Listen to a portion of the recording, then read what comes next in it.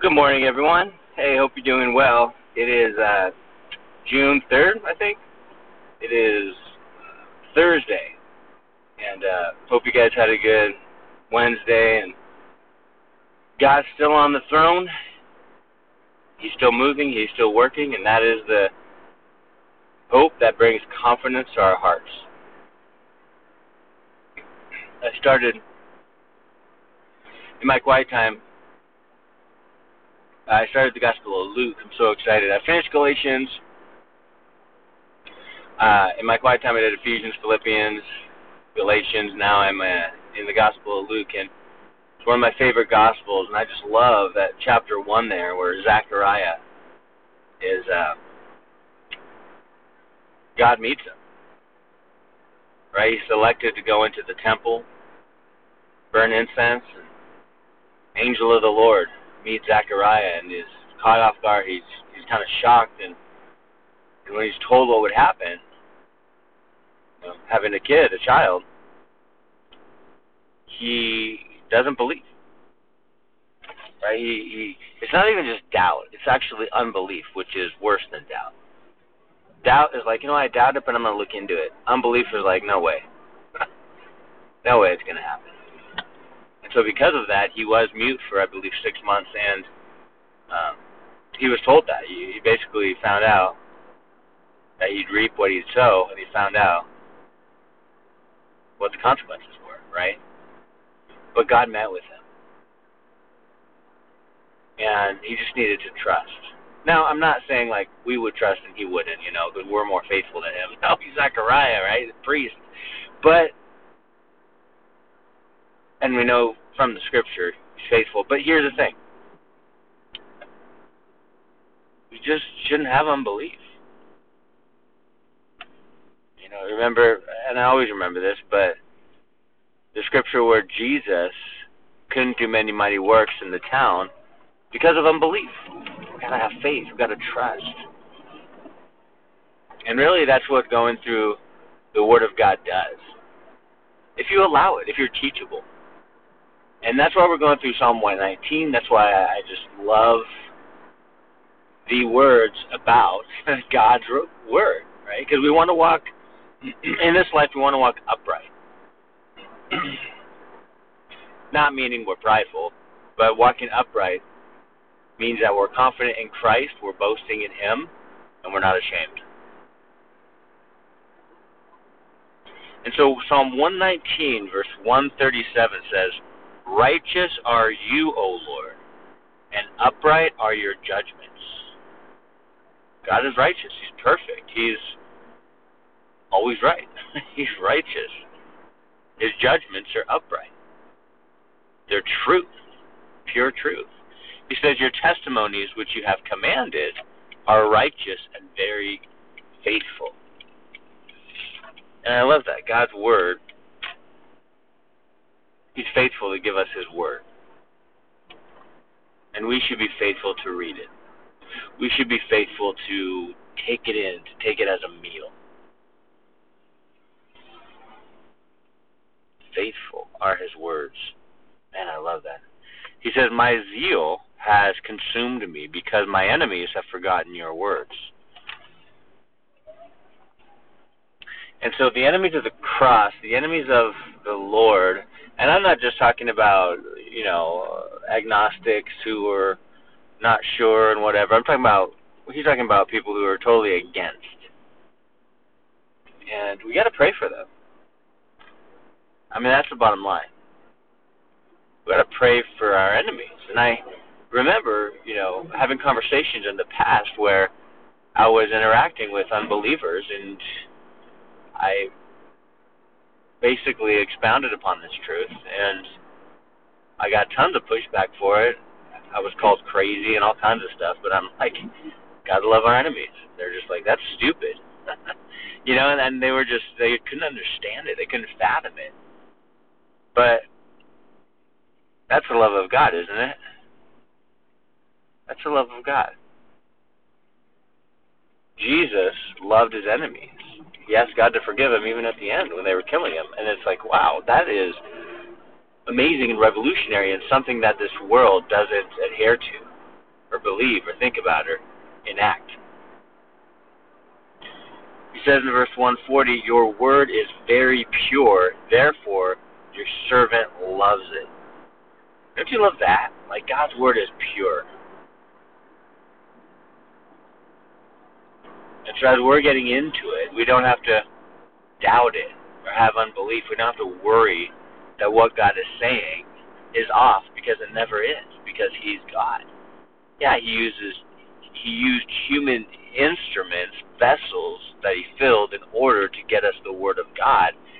And just looking at a few different things in the Bible, you're astounded by how all 66 books work together to formulate one perfect story. And that in itself, I mean, there's a lot more, trust me. Like, facts about the Bible, astounding, amazing, in awe, wow. But just the fact that they all work together to formulate one story of redemption, it is amazing. I mean, it always blows me away. God's word is pure. I mean, so many things in this world are impure, impure, and I think is it impure or impure? I don't know. But, you know, right? But a lot of things in this world are impure. As we look out and we're just like, man, these things are polluted. These things are bad. This is just glorifying.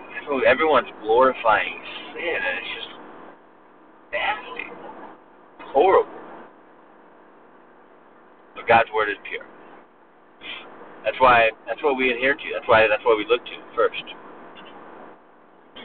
He says, I am small and despised, in the context of his enemies. I am small and despised, yet I do not forget your precepts. Man. He's like, these enemies, these people despise me. They don't like me.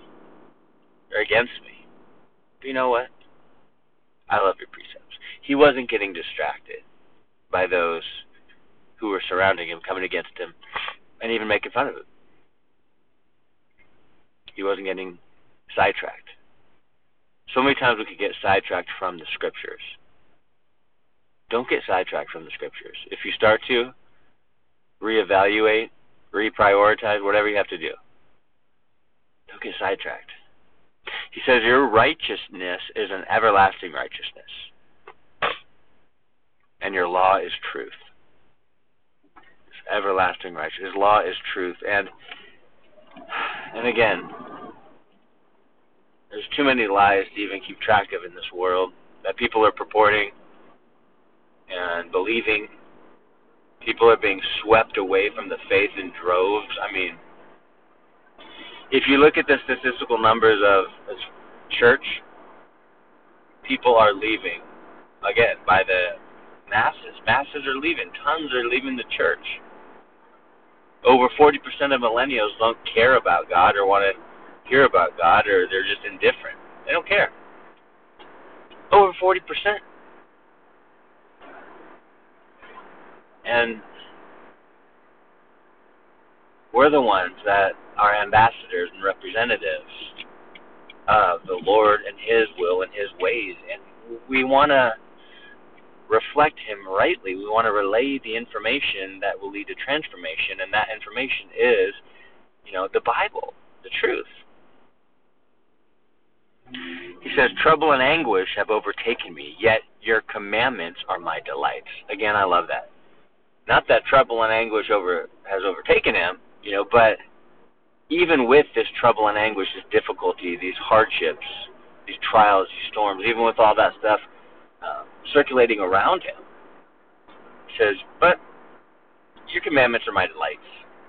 I love them. There's all this stuff going on, but you know what? I'm looking at your word.